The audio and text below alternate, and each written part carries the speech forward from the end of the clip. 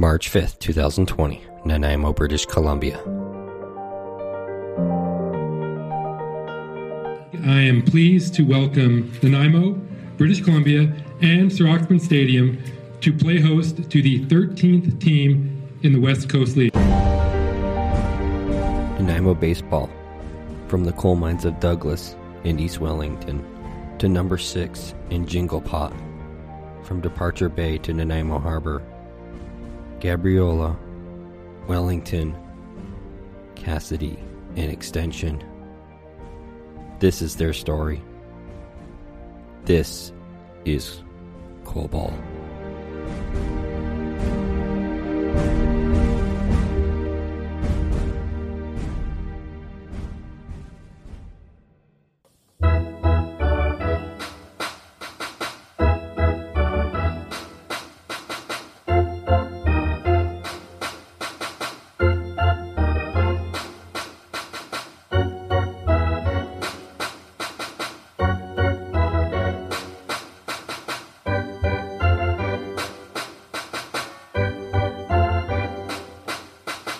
Welcome, everyone, to another inning of Cole Ball. In this particular inning, it's going to be great because we have a dynamic duo joining us, and it's going to be telling us about their history, going to be telling us about some great things that they've done in Nanaimo, not just in Nanaimo, but also for the community of baseball in Nanaimo. So without further ado, I'd like to welcome, in this inning of Cole Ball, Mr. Doug and Dan Rogers. Good day, gentlemen. How are you? Doing great. Thanks for inviting us. Good, thanks.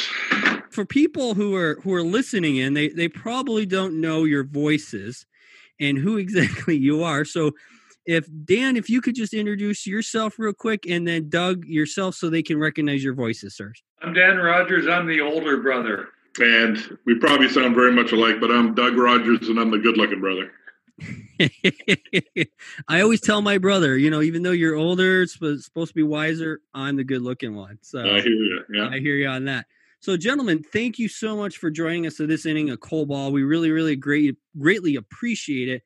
And we wanted to have you on because we want the fans out there and the people that are not in Nanaimo.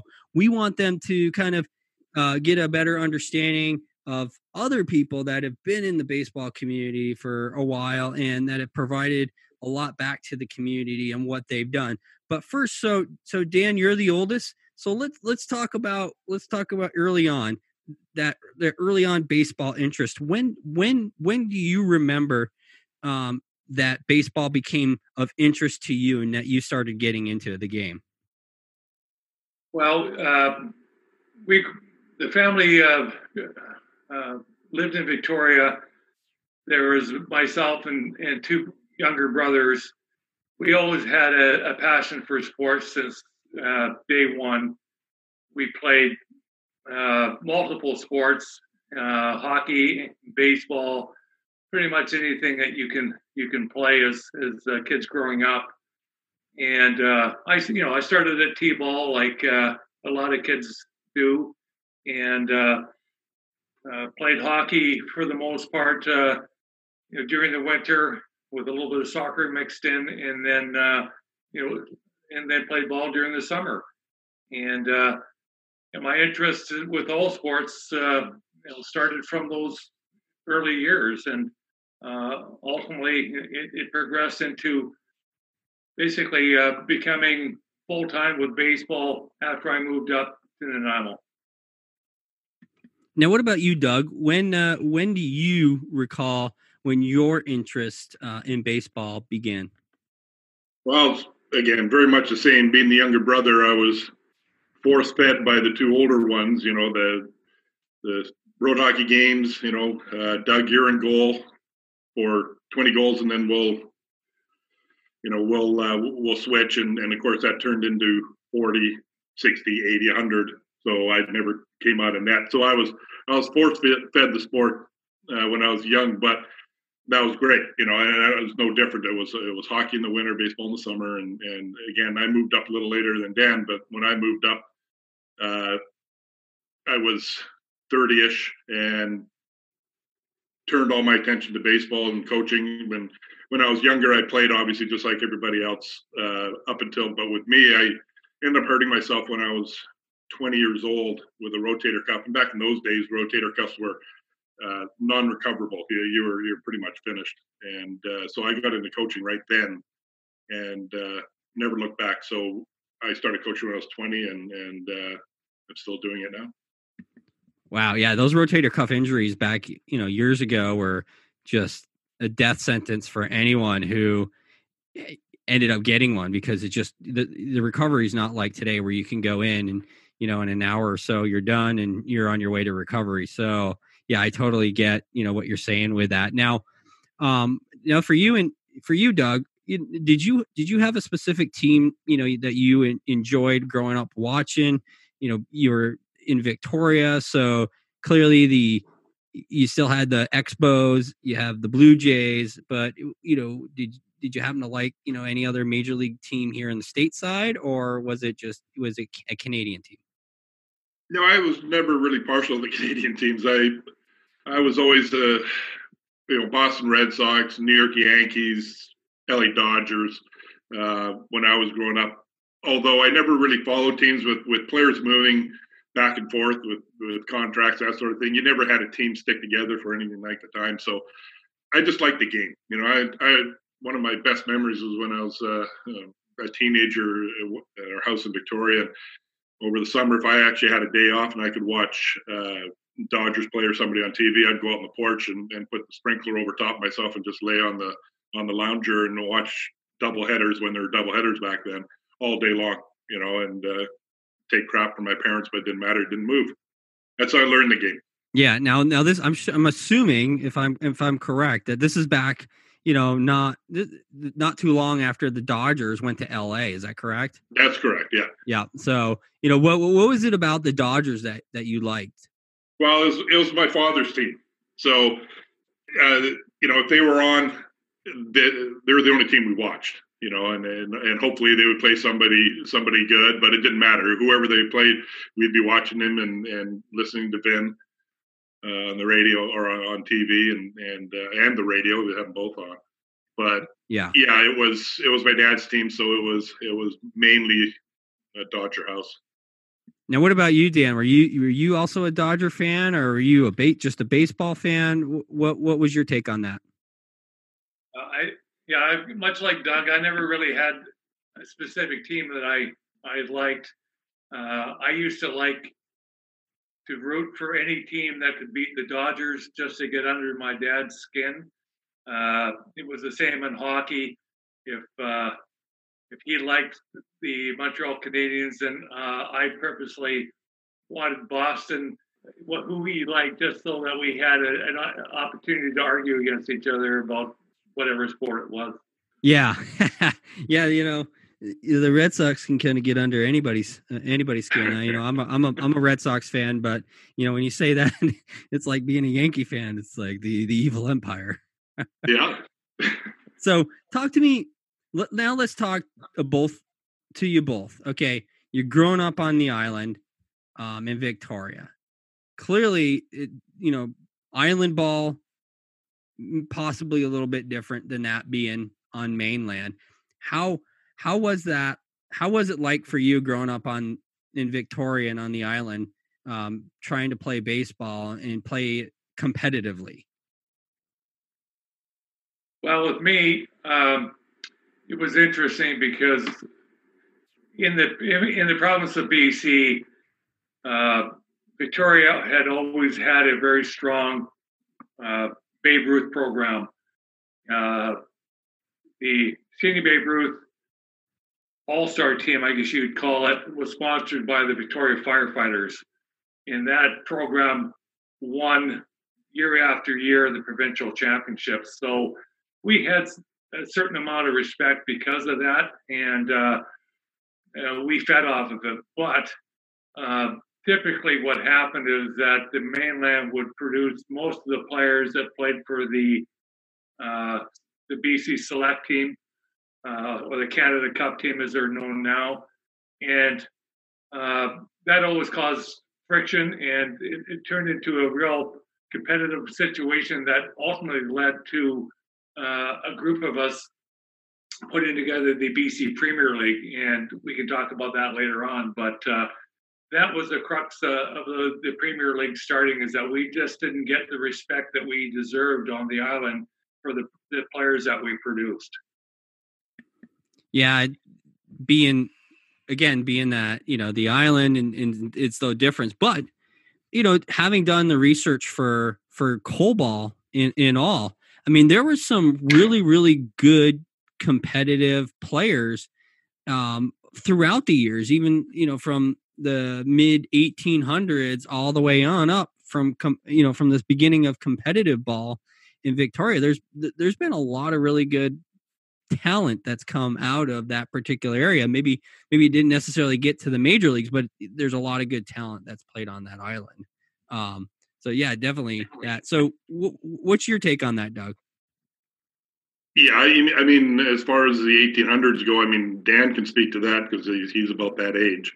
But with me, I mean, I grew up in, like I say, in Victoria, but the group I played with, we went along together as a group, and from 16 to 18, we won as a provincial title. So again, yeah, it created huge rivalries between us and the mainland. And I think over the years that Dan was involved and I was involved playing, we had the lion's share of the wins. And it's still a little like that even in the Premier League right now. The island is looked at as sort of a casual resort sort of atmosphere. Everybody's laid back, but it really is, in Nanaimo especially, a baseball town. Yeah. Now, when did you guys play together at any point in your careers? We started playing together after minor baseball when we became senior players. There was a senior league in Victoria, and I'm not sure if we played on the league teams during those times, but I actually formed a travel team, and Doug and I played together then. And then when we moved up to Nanaimo, we joined the senior league here, and we played on the local teams in Nanaimo. Now, please describe for us, because being in the U.S., senior gives another meaning, but I'm assuming that it's in the teenage years. Is that correct? No, that's essentially adult baseball. Guys that now is actually a lot of kids want to play ball during the summer, and at that time there wasn't the West Coast League programs around, so they would form these senior leagues so that they could stay competitive, and that's kind of what we're talking about. Guys that still want to play competitive baseball, but are outside of the minor baseball system, and there are senior leagues throughout the province, and they have BC championships as well. And there's a lot of ex-pros, a lot of college players that play in these leagues, and with the top programs, quite often a lot of the senior national team players used to come from them. So it can be quite competitive. Now, what position did you play, Doug, when you were playing baseball, and kind of what led you to play that position specifically, or was it multiple positions? I played multiple positions. I played short most of my career. I pitched quite a bit, hence the rotator cuff surgery. And as I got a little older, into 18, 19, I moved over to third and even played a little bit of the outfield. But I never. My brother here put up the gear on. He was a catcher, so that was one of the positions I never wanted to play. That's what led to my arm injury. What about you, Dan? What position did you play, or was it multiple positions? I was the dumbest of dumb, because I was a goaltender in hockey, so I loved to have pucks shot at me, and then I became a catcher in baseball, and where I was blocking home plate and had people throwing balls at me all the time. So I I played multiple positions as well, but those were my primary. My catcher was my primary position. I played some third base, and I always had a strong arm, so occasionally I would go on the mound too, and throw as hard as I possibly can to try to get people out. But growing up in a family with two brothers, we were always playing stickball and doing whatever we could to get better, competing against each other. So we played most positions and played them decently. Now, when you're playing together, who was harder on one? Who was the one that was harder on the other? Well, I think as the older brother, and Doug is 7 years younger than me. Well, we beat up on him pretty good. We as he mentioned earlier, he would get forced into playing goaltender when we played ball hockey, and he was the one that had to chase the home run balls when we played stickball and hit it, over into the neighbor's yard or whatever. So it was me that hit the ones over the fence. That made me better. Looking back on it, those are just great memories, and you kid about them and everything. But that's what makes you better. And the hard-nosed competitive nature of both of us is how we coach too. When either of us coached, we were hard on our kids, and not just our own kids, but whatever team we coached, and we discipline was laid out. Yeah. Now staying with you, Doug. So what was one thing that you could say, like if you're watching your brother? So what's one thing that you'd say? Okay, Dan did this really, really well, and I wish that I could do that just as good as he did. And then what's one thing that, like, in the opposite way, where like, hey, if that you felt Dan maybe could do a little bit better? Okay. Well, yeah, I actually got to pay him a compliment here. This will be a first. So it probably hitting. He could always hit, and I was a more of an average guy. I had a little bit of pop, but he had lots of pop. He could hit. He was a bodybuilder, and he carried that into the batter's box with him, and he could launch balls. So it would have been nice to be able to do that the same. As far as what he could have done better, probably a little less drinking after games. He'd get himself. I'm talking senior men's here, so but. In my opinion, that's not such a bad thing. And if you ever watched the Michael Jordan series, I just loved his attitude, and we both carry that type of attitude when we play and coach. Now, throw those questions over to you, Dan. What is it that you felt like Doug did really good when he played baseball, and what's one thing that you felt like he could have worked a little bit more on? Doug was probably the most talent. He probably had the most talent of the three brothers. He had a real good feel for the game, real good instincts, had real good hands, and played the game the way it should be played. Unfortunately, he ended up with the injury fairly young, and that pretty much ended his chances of playing at a higher level, which was unfortunate because he certainly had the talent to be able to do that. So I always wish I had as much natural talent as he did. But I think we both really were students of the game, and we learned the game inside and out, which made us both good coaches down the road. Now, there's some people that would say, okay, well, clearly things happen for a reason. And for you, Doug, it's, you get your shoulder injury, which, like you said, it shortened your career, but it started a new one, which was coaching. So do you believe that, that's what you were intended to do, and that basically that injury is your way of moving on and giving back to the game on a different level? You could say that. I'm not a big fate believer, but I do look back, and I'm grateful that I've had the years coaching that I've had. You know, the 35 years of coaching and being able to coach all these kids. You know, friendships I've made, the parents I've met, all those things that go along with coaching. I mean, I'd never have had that if I hadn't got injured. So, yeah, it's bittersweet, but I would never give back the 35 years that I put in this coaching. It has been a blast. It's a passion. It's something that my wife always says. You know, if you're passionate about it, you keep doing it. And I kept doing it for all this time. And now that I'm stepping away, it's a transition. It's tough.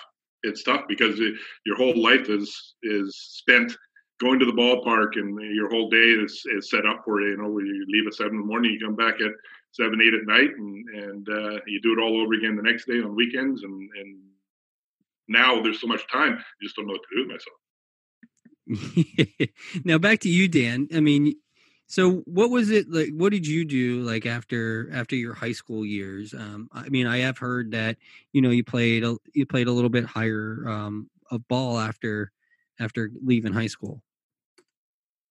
Yeah, I was, you know, I thought as a Canadian, I thought that my path was going to be through hockey. I played junior hockey, and I got approached when I was 18 or 17 to sign as a free agent with the Houston Astros.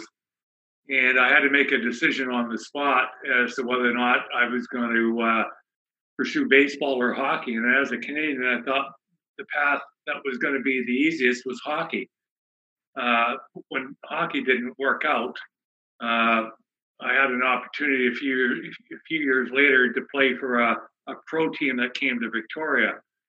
Unfortunately, I was working full time. I just gotten hired at the fire hall here in Nanaimo. And if you're familiar with minor league pro ball, essentially they play just about every day of the month. So it was a real struggle to try to juggle my work and my dream of playing pro ball. So it didn't last very long. I had 2 young kids at home and a wife, and obviously this career. And I obviously needed to make an impression on the coach that wrote out the lineup every game, and it was going to take some time to do that, and I didn't have the time to wait. So I ended up making the decision to step away and go back to my regular life as a working person and a father. So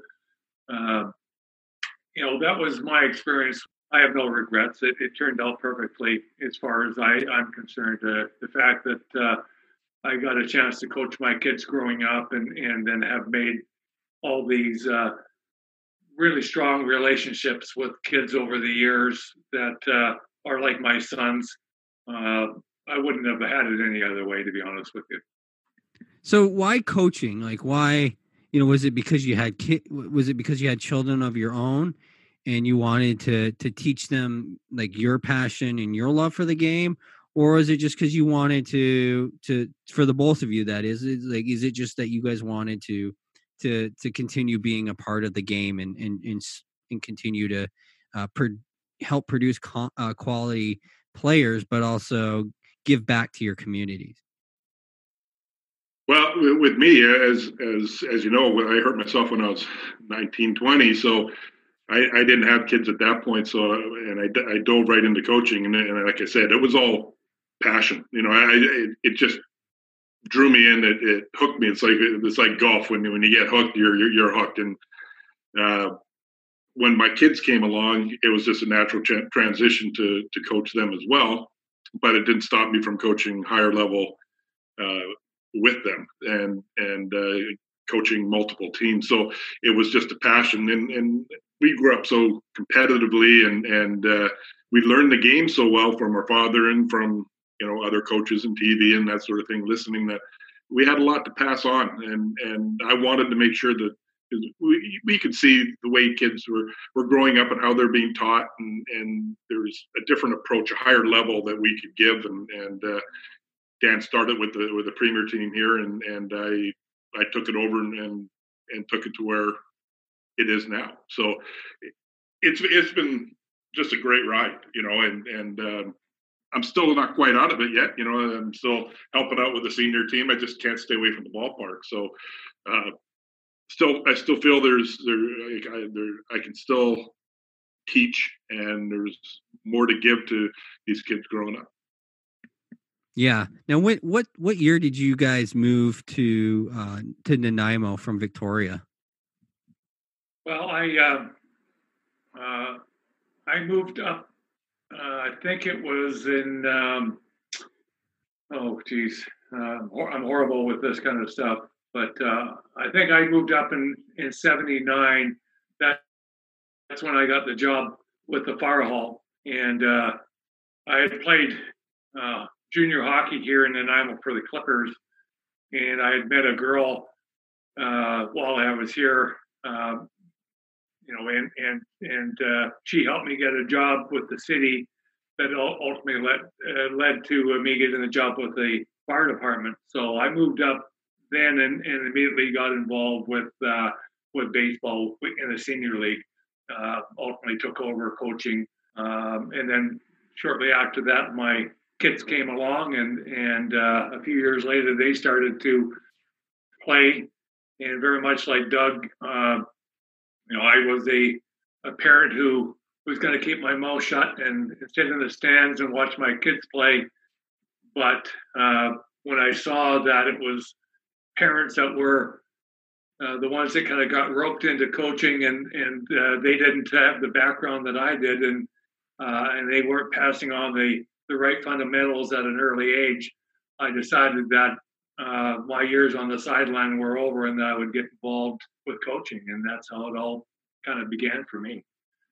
Yeah. Now, Doug, what was your first coaching experience like, and at what level? Do you recall that? Yeah. Just after I hurt myself, I was 19, 20-ish, and I ended up starting to coach a team in the senior men's league, the competitive league that Dan was talking about. So I was coaching players that were older than me. I was 19, 20. They were 30, mid-30s, ex-pros. And so I was thrown in right off the bat and had to form a pretty thick skin early. So that was my introduction to coaching. If I could survive that, then I did, obviously, and I loved it. And then I started coaching young kids, and then I was more tailored to high performance. I didn't coach much as far as house league ball. It was more high performance stuff. That's where I think my lane was. But I moved up here. I've been up here. I've been in Nanaimo now for 21 years. So a good chunk of coaching in both towns. Now, from those early years for you, Doug, and moving on, looking at it retrospectively now, how would you describe yourself then as compared to now, coach-wise? Coach-wise, well, it was a different game back then. It was a harder game, a lot more wet-on physicality compared to now. And Dan and I have talked about it quite a bit. These days you have to adapt. Coaches have to adapt, and if you don't, you either get yourself in trouble or you get fired, or you can't perform at the same level coaching-wise if you don't deal with the changes that have happened through society. And kids are different. They're a lot different these days than they were back then. And if you try to coach the same way, if you're a militant coach, back in the day, and you try to use that philosophy now, it just doesn't work. The kids are different. So I've changed a lot, and pretty proud of the way I've changed. I'm a stubborn guy, but I wanted to stay in the game and I wanted to adapt. So I tried to learn the new techniques, but also learn the new mentality that kids bring into the game. Now, do you think that anything that you knew now could have helped you be a better coach when you first started? Yeah, that's a tough one. I haven't really looked at it that way. I think if I coached back in the day the way I coach now, players might look at me sideways, just because of the hard-nosed nature of players back then, and they demanded discipline, and if they wanted to move on to the next level, they definitely needed it. They still do these days. You just have to take a different approach to it. So, no, I mean, a lot of the techniques, absolutely. I mean, the techniques of today is just evolution. It's so much better than they were back then. You take those techniques back to that era, yeah, you'd make good ball players great. So everything's evolved in the best way possible for this era. Mm-hmm. Now, last question for you, and we'll get back over to Dan. But do you think, because of the improvement in technology, and because of the way that, let's say, for example, for you as a pitcher, okay, so baseball has clearly changed, where in the 70s, maybe in the 80s, and then I think probably late 80s, early 90s is where you start to begin to see the change in how many innings you're thrown, how you're being used as a pitcher. And so are there things that you would have been helpful, maybe from a technological standpoint, any sort of statistics, do you think that could have changed the game for the better when you first started coaching, or how is it that, or do you think that that's like just a different philosophy and only works now? No, yeah, it would be a balance, and it still is. Again, we're old school coaches, but we've had to adapt to the present. And if you took your old school ways and tried to force feed these kids on, having to throw 120 pitches a game and to gut it out, and just that type of mentality, it's not going to work. The analytics have improved the game. Now there is a balance there, and that's something that if old school guys can adapt, like I think I have, there's a good balance. Like I can look at a pitcher and I can see if he's tiring, and have a feel for his competitiveness and his physicality. Is he past his pitch count? And instead of just looking at the pitch counter saying 85 pitches, is he still strong? Is he still confident? That sort of thing. And that's what old school guys can bring to the new era of baseball, and trying to teach some of the old ways to play for your community instead of yourself. And it just, there's a lot of good that came out of baseball back in the day, and there's a lot of good today. So if you, like I say, if you can balance those two things, you really got some. Yeah, that's amazing, and I appreciate that. Now, Dan, over to you. When you first started coaching, you had the experience that you did from your youth to a little bit of some, pro ball. Now, what are some leadership aspects that you took from those that you were coached under, and then brought to the game of baseball from a coaching standpoint? Well, as Doug alluded to, it was a different era back then, and I definitely would have been considered an old school type coach. One of the things I always tried to reinforce was that it didn't really matter where you played your baseball, whether it was in Nanaimo, British Columbia, or Los Angeles, California. If you were given the same opportunities, the same coaching, a 15-year-old here could be as good as a 15-year-old down there.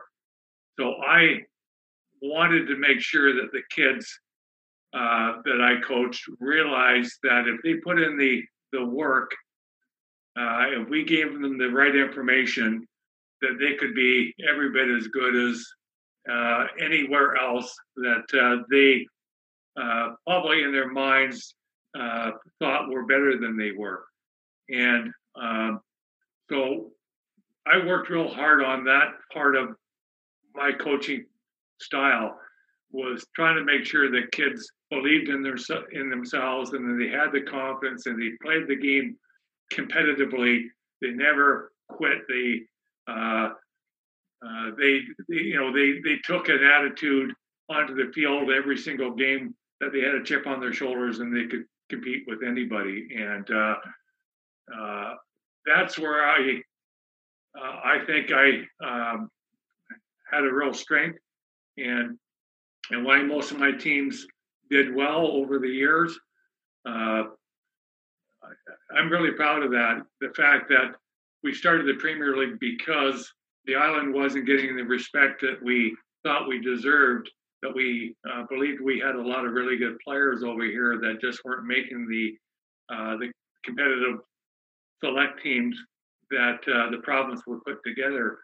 So we had to convince the kids from this area that they were as good as anywhere else, and that if we worked really hard, that we could make a difference and get opportunities that otherwise weren't happening back in those days. So that's how I kind of summarize my coaching style.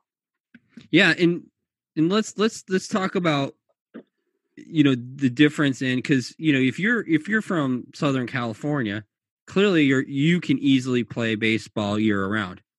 But when you're from Nanaimo, British Columbia, you don't get that opportunity, at least pre-batting cages being formed inside buildings, having the ability to go pitch inside these places that have committed to development of our youth in baseball. But clearly, how did you guys overcome that as coaches to try and help create better talent in your area? Well, I'll start with that. One of the things that we did was form this BC Premier Baseball League, where you were playing against the very best players in the province, game in and game out, and you played a full summer of baseball. 1 year I coached, we actually played 100 games during the summer, and we were playing against the very best talent that we could find, both here in BC and in the States. So the kids were being exposed to players that were better than them regularly, and learned early on what they needed to do to compete at that level. And then, yes, we decided to do indoor training. We found facilities where we could do the indoor stuff. But I actually think that there was a bit of an advantage for our kids because of our winters and the fact that we couldn't get outside and play year round. They got a bit of a break. Their arms got a bit of a break. So did their minds. They weren't losing interest in the game, so to speak. They actually had a break from being on the ball field 12 months out of the year. And I heard from a lot of scouts that they felt like our kids' arms were fresher, that they weren't having as many arm problems, and that they had a real passion because they weren't getting burnt out. So, that's my thoughts on where we took baseball back in those early years to bring it up to where we could compete with anybody. Yeah, and you kind of start hitting on an interesting point that I like to talk about when we're talking with coaches. It is that when you're trying to develop a player, some of the guys that I've spoken to has said this, that we like to have somebody who's playing more than just baseball, who's playing other sports, whether it be football, basketball, swimming, or tennis, or whatever, or wrestling, whatever it may be, or hockey, somebody who's developing other muscles in their body and strengthening them. Do you think that because you had those different seasons and weren't able to play baseball year round helped the development of your youth in your area? And both of you can answer this question. Yeah, I do. Although I've coached up until I coach in this era, I've coached, the last 10 years of the Pirates. And so the mentality of the kids, Danny had to get the kids to believe in themselves and say, try to get them to believe that they're as good as their American counterparts. And that was a big hurdle back then. I mean, baseball wasn't like it is today. It was all about the States, and the Canadian kids were really intimidated by American players. It's not like that. With my teams, it hasn't been like that. They believe they're parity with American counterparts. So, and what's nice about the cross training, and Premier League's gotten so good now that we can be working out 12 months out of the year. Very much the same as California, the warm weather states. But when I coached, I like kids to play basketball within their school system, or again hockey, and like Danny said, you've been called by scouts, and I have too. But the scouts, the American scouts, they love the Canadian kids because of the hockey mentality they bring to the ball field. The grit, it's a different sport that's obviously widely played here, and not so much in the States. And I don't know how many times I've got a phone call saying, "Do you have any more kids that that have been on the ice who play hockey?" And they have a different attitude about them. So obviously, hockey brings out something that in the competitiveness of a ball player that is liked by a lot of coaches, and I mean I see it too. We have multiple kids on our team that play hockey, and they're the ones that stick their nose in it and just won't give up. So I believe in cross training. And again, another balance. I go on record as saying I'm not a big believer in if a kid just wants to go out and shoot hoops or play at a house league level, just kind of fooling around out there. I think he's better off training, being in the gym or training at his sport in baseball. But if he's, a fairly high level player in hockey or basketball or soccer, one of those things, then we give those kids a break to be able to take the time they need to do both. Now, Dan, if you had, because there's probably coaches that are going to listen to this. There's going to be young athletes or even older athletes, and even parents listening to this. What are some things that you think, as from your coaching mentality, that you believe that young athletes can do when they're not playing baseball competitively during a season? Well, I'm a real believer in taking a break from your primary sport. So if you believe that your future is in baseball and you want to make something of it, and you have played a long competitive summer and your season has come to an end, rather than jumping right into playing on a travel team or going indoors and working out with baseball, I absolutely believe that taking a break, a mental break, probably as much as a physical break, and doing something else is really important. And, for kids that are maybe graduating from high school and looking to head down to the States on a college opportunity, then certainly going into the weight room and working on getting bigger and stronger is going to be important. But for younger kids that are 15 and 16, I really believe that if they're an athletic kid and they have other sports that they like to play, they're probably playing them competitively. And that break from baseball and playing that other sport is very much what you said, where they're developing balance and different muscles and those things are going to ultimately be beneficial for baseball if they choose baseball as their primary sport, as they get a little bit older. So that's always been my belief. And with the kids that I coached, it was the norm back then. It changed a little bit as Doug came along, but almost all the players I coached played multiple sports growing up and continued to play those during the off season from baseball. Yeah, there's a great book that I read by Jacob Kornheiser. It's called A Cup of Coffee Club, and that book's clearly about baseball. But what it's about those individuals that got their one shot at the show, or for those who don't know what I mean by the show, that's got a shot at being in a professional baseball team in major leagues. But it was like their one and only chance. And some of those experiences that those individuals had, they had to deal with failure and failure on the ball field. So it goes beyond, and why I'm bringing this up, because I know it goes beyond the physical aspect of getting in the weight room and training.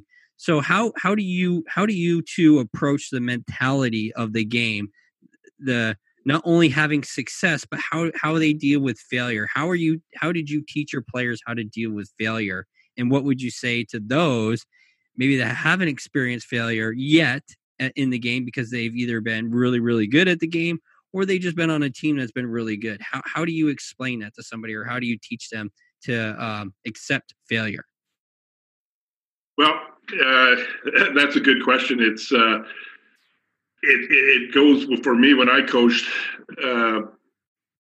individually, because some kids deal with failure a lot better than others, and it's getting them at a mindset where, in baseball, it is a game of failure. And if you can't deal with failure, it really may not be the sport for you. They can overcome, and, if you fail 7 out of 10 times, you may be in the show, and to be able to at the plate. So if you can convince them of that and being able to lose that failure mentality after making an out or an error or something, giving up a home run, that's an individual accomplishment, but it has to be coached individually. You can try to teach it as a group, but for me, I try to teach it individually, because every kid is different, and I can strip off one kid who will react positively to it, but if I do the exact same thing to player B, he will shell, and he'll be worse off and won't be able to overcome. So it's again, I use the word balance a lot, because it really is. Coaching is a balancing act, and again, failure is part of the game. And once you get the players to believe that and be comfortable with it, and goal set as far as the 7 out of 10 failure, well, if you succeed 3 out of those 10, you've done something pretty special at the levels that Dan and I have coached at. Yeah, exactly. And Dan, how would you define your role as a coach? I mean, you're not just a coach, you're not just a teacher of the game, but how would you define that additional aspect of a coach and what they do for the team, what they do for individuals? Well, I think that a lesson for anybody that gets into coaching at the level that we do is that, first of all, you have to have a passion for the game that really comes across to the players.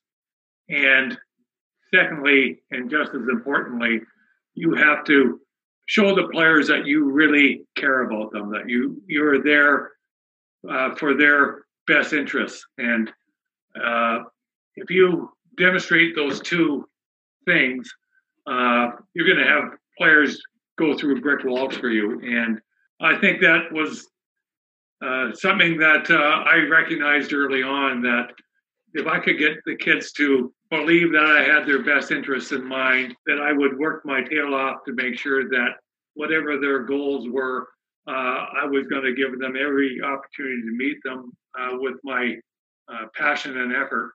Then they would do the hard work that's required to have the belief, as Doug alluded to feel like they can go up against anybody and be successful. And to me, that's the key to succeeding in baseball, is having the belief.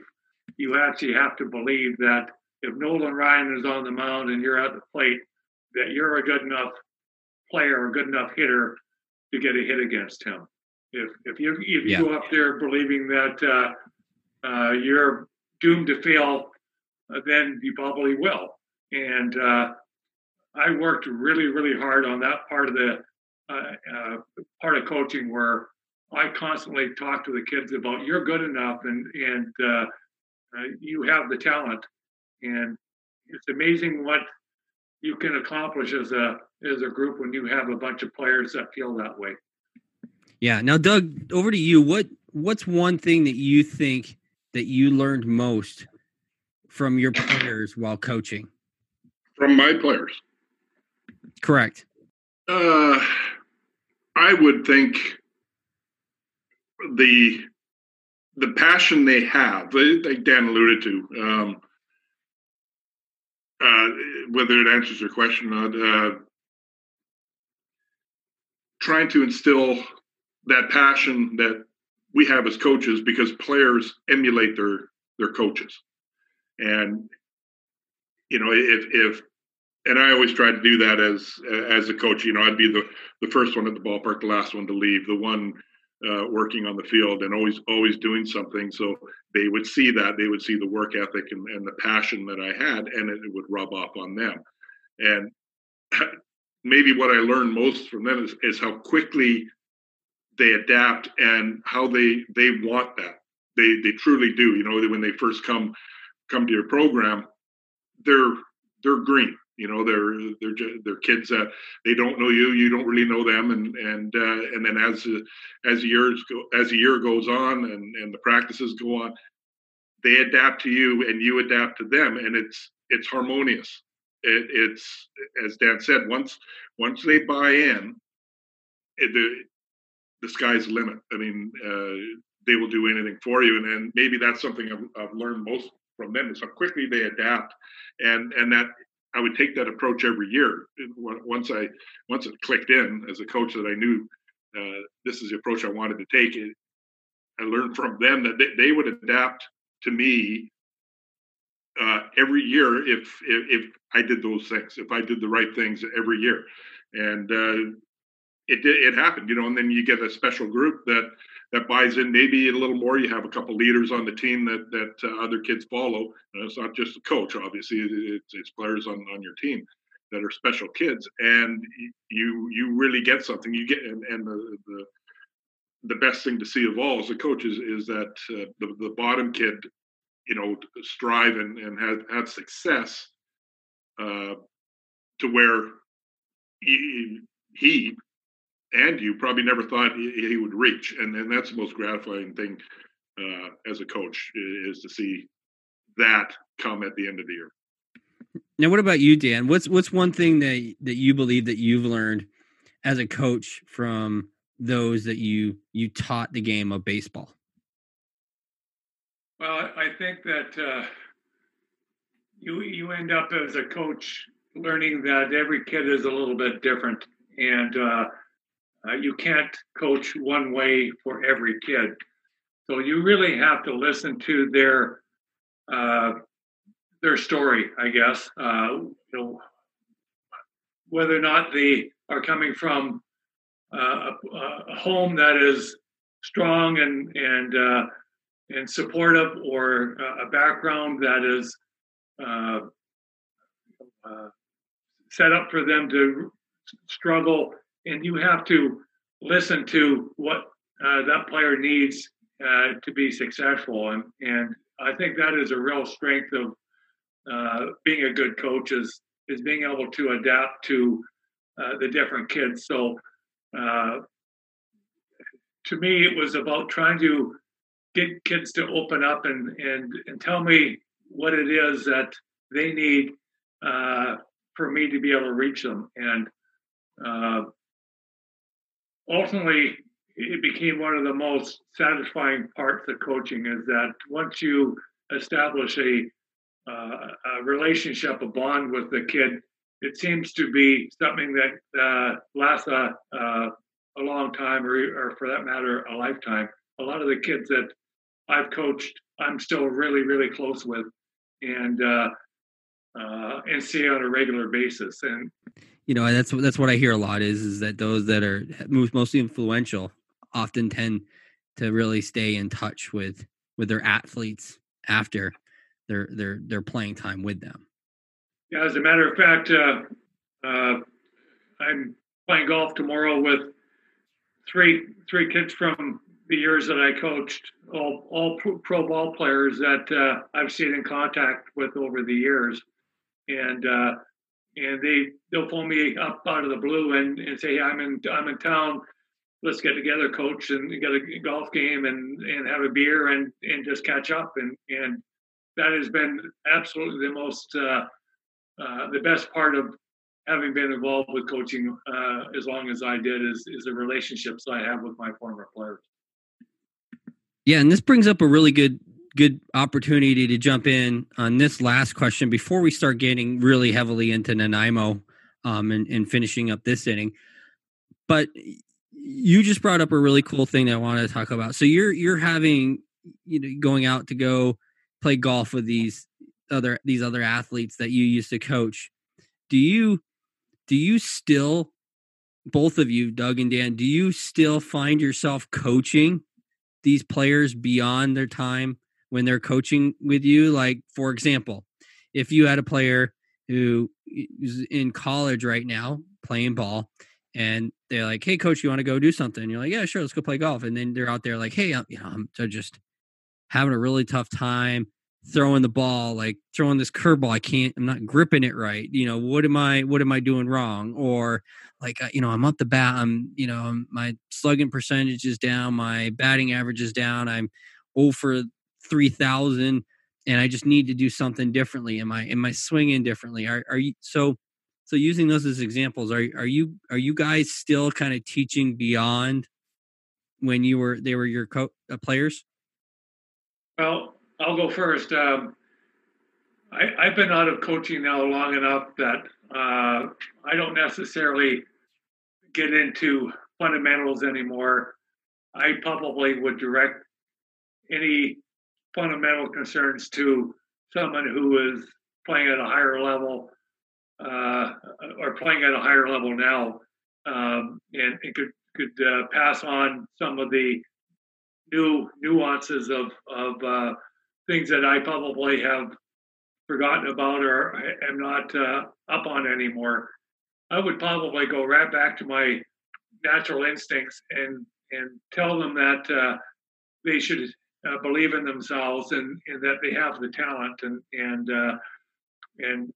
don't get bogged down in the weeds with the all the details of the game. Sometimes you can overanalyze. It's very much like golf. You can overanalyze everything that you're doing to a point where you're paralyzed, and quite often you just have to believe in yourself and relax and let your talent come through. So that's probably where I would go, and like I said, direct them to some of the players that are currently still playing at a high level, and maybe they could help them with techniques or fundamentals in that regard. Now, what about you, Doug? Are you the same way, or is it because you're still kind of more involved in some way, shape, or form that you give advice? The short answer for me is yes. I will dabble in whatever they're having problems with, although I don't want to step on their current coach's toes. And I will ask, if they're having troubles, what are your coaches trying to do to correct it? What are their techniques? What's their philosophy? And I'll build off that.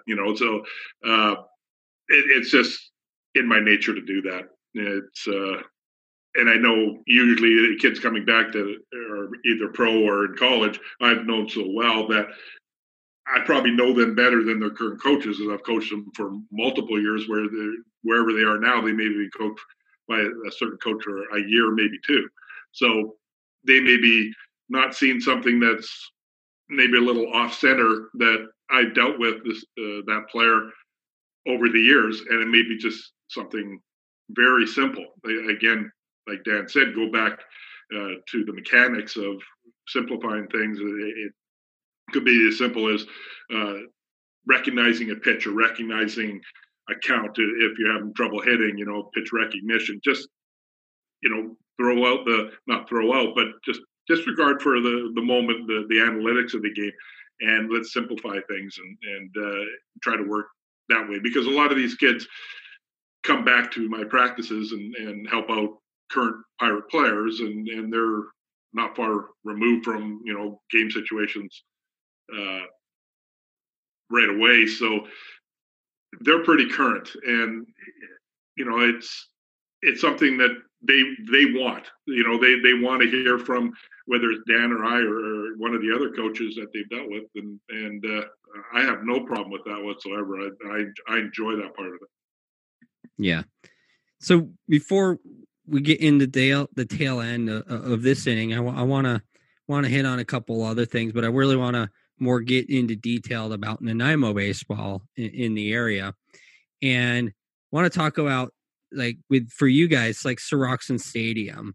We had an episode or an inning on Soroxon Stadium and the Soroxon Club, so we've heard a lot from some very knowledgeable people about the building of Soroxon Stadium, kind of what it means to some of the players there. We've even been told it's like Soroxon Stadium to some of them is like going to Yankee Stadium. So what is it like for you when you guys first kind of saw Soroxon Stadium, like went into it and started coaching ball there? I'll start out. When I moved up from Victoria, to be honest with you, I didn't realize that Nanaimo had this unbelievable ballpark for their baseball programs here. I walked in there and I was just blown away. It had to be one of the best ballparks, if not the best park I'd ever been in.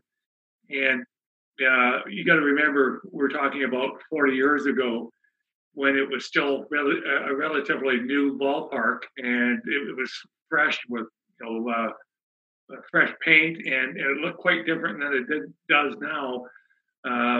The road into the ballpark was just a gravel road. There was these big, beautiful trees out in the center field area that lined the road. So the background was spectacular. And I I just didn't, for the life of me, believe that I didn't already know about it, because it shocked me. And to be able to have that as a field in which I could go and play my games in, and then ultimately bring my kids up and have them use it, was almost too good to be true. So, we're really lucky here in Nanaimo. It's almost a hidden gem. Most people don't even know it's here, even including a lot of the people that live in town here, because it's kind of tucked away behind a high school, and hockey tends to be still the biggest sport in town, and a lot of people haven't been out and had a look at what we have here. So it's really special. Probably back in those early days, you could easily say it was among the very best ballparks, amateur ballparks in the country, if not the best one. So Yeah, pretty special for me. Absolutely. Now, how about you, Doug? What was your thought, and kind of what was your impression of it? Honestly, when I came up and played, a handful of times, as Dan said, I love the atmosphere of the ballpark because it's enclosed. It's a real field. It's has a great feel to it. But when I played, it wasn't looked after. Maybe it wasn't in as nice shape as when Dan played in it. It just depends on how it was looked after. So when I finally moved up here, of course, what do? I asked who's looking after it, and I bid for the contract to look after it. And because there's so many things that I wanted to not so much change, but just to improve upon, the surface and the turf and those sort of things. So I've been doing it. I think I'm going into my 14th year of looking after the stadium, and it's really blossomed, and that's sort of my second passion, if not my first, equal to baseball itself and coaching, is being able to look after a field like that and being out there on my own and seeing, the fruits of your labor after you put some work into it. So, and Dan said it was regarded in a couple of the years that I was here that it was regarded by Major League Bureau that the number one amateur field in Canada. So I think there's some photos out there of it that the helicopter took. It really is a spectacular field, and being a 50-year-old field, it's still like a pool table. There hasn't been any give to the outfield or infield. There's no rolls. There's nothing. It's a carpet out there, and there's still room for improvement. That's the beauty of it. I mean, now with lights being put in and some major structural changes to a 50-year-old building, it's only going to get better. Yeah, and let's talk about it getting better, because in March of 2020, the West Coast League, along with the Nanaimo Partnership Group, announced that there will be a 13th team headed to Nanaimo in 2021, named to be determined at this point. But what's this going to do for the community as a whole? And putting on your coaching hat, what do you think this will do for players in the community? Yeah, this is the best scenario we could hope for, is that we'll have in place now with the West Coast League team something for kids to aspire to all the way through the amateur ranks. And we have the premier program for the high schoolers. We have a college team for kids that want to play college baseball, and then we have the new West Coast League team that the kids can play while they're still trying to pursue potentially a professional opportunity. So we absolutely have everything amateur-wise in place here in Nanaimo. I think we have to be the envy of the province, because if a kid has dreams of grandeur as far as baseball is concerned, everything is here for them to achieve that. Especially with the new West Coast League team here, there isn't anything that is missing. It's not like they have to go outside of Nanaimo to be able to get something that they don't already have here now. So it's exciting. Hopefully it only builds the game here in Nanaimo as far as the number of kids that are playing. Maybe we'll get more crossover kids from other sports that will come out and watch this level of baseball. Very much like what happened in Toronto when the Blue Jays first started playing there. Baseball really blossomed, and attendance or registration for young kids just went through the roof, and hopefully it happens here too. Last question for both of you, and we'll start out with Doug. What makes Nanaimo a baseball town? I've always said it, that, even, as far back as when I moved up here, is this is a two-sport town. I mean, nothing against all the other sports here, but it's a hidden baseball town. And it sort of proven that as I've coached the Pirates. And if there's a big game or an event, if we brought up a team from Cuba here, and it went wild. The stands were packed, and the interest was there. So I always knew it, the registration in the minor baseball has always been strong. It's just a matter now with the West Coast League team coming. It's going to pull that forward. It's a blue collar town. It has that grit mentality to it, and the teams that we've coached shown that when we play other teams. I think the town is going to explode positively for this new team coming in. Putting on my baseball or my coach's hat for a second, I always said having a team of a pro team here, or even a team like the West Coast League team, which is a step down, but higher than anything we've had here, it can only benefit the players, whether they're high school age or further down, is to be able to those players be able to see what a player in his position can do.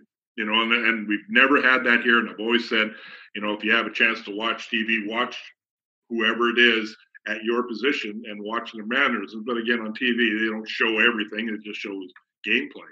So we've never had that where a player could go out and sit in the stands and watch his position and learn. I mean, that's the way I learned to play, is by really, really focusing and being a student of the game.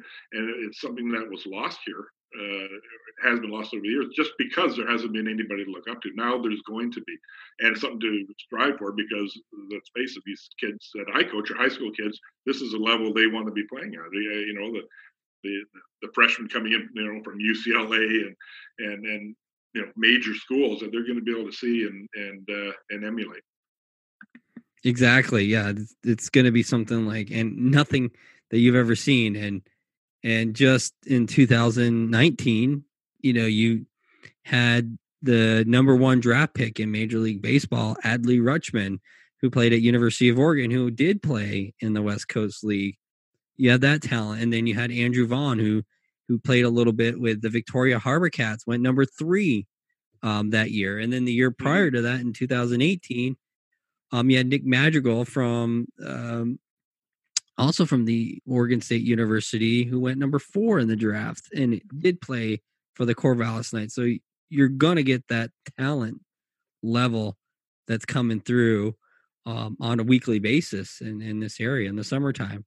Now over to you, Dan. What do you think makes Nanaimo a baseball town? I think it's a real sports town. As Doug alluded to, it is blue collar, and I think blue collar towns tend to support minor league teams, whether it's a minor league pro team or a West Coast League team or anything like that. They're always looking for entertainment value. So I think from that point of view, the new team will be supported.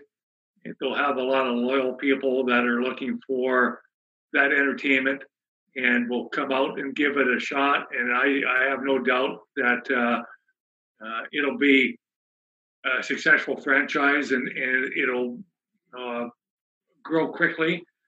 I think the fact that you have a lot of people that really have made their way through hard work and perseverance will recognize the fact that here you have a bunch of kids that are on the cusp of big things, and they're putting in all this extra work in the off season away from their college programs to achieve their goal. That'll be really attractive to the people of Nanaimo, and for that reason, I think there's no doubt it will be successful. Well, excellent. Gentlemen, Mr. Dan and Doug Rogers, I really appreciate the two of you in the time that we've spent together learning more about you, your coaching careers, and really taking a deep dive into kind of what's going through your mind, what you're thinking, and how you've helped the community of baseball. So thank you for your interview. I really, really appreciate it. Thanks, Ben. I appreciate you having us on. Yeah, it's awesome. Thank you. Yes, great. And that'll do it for this inning of Cole Ball.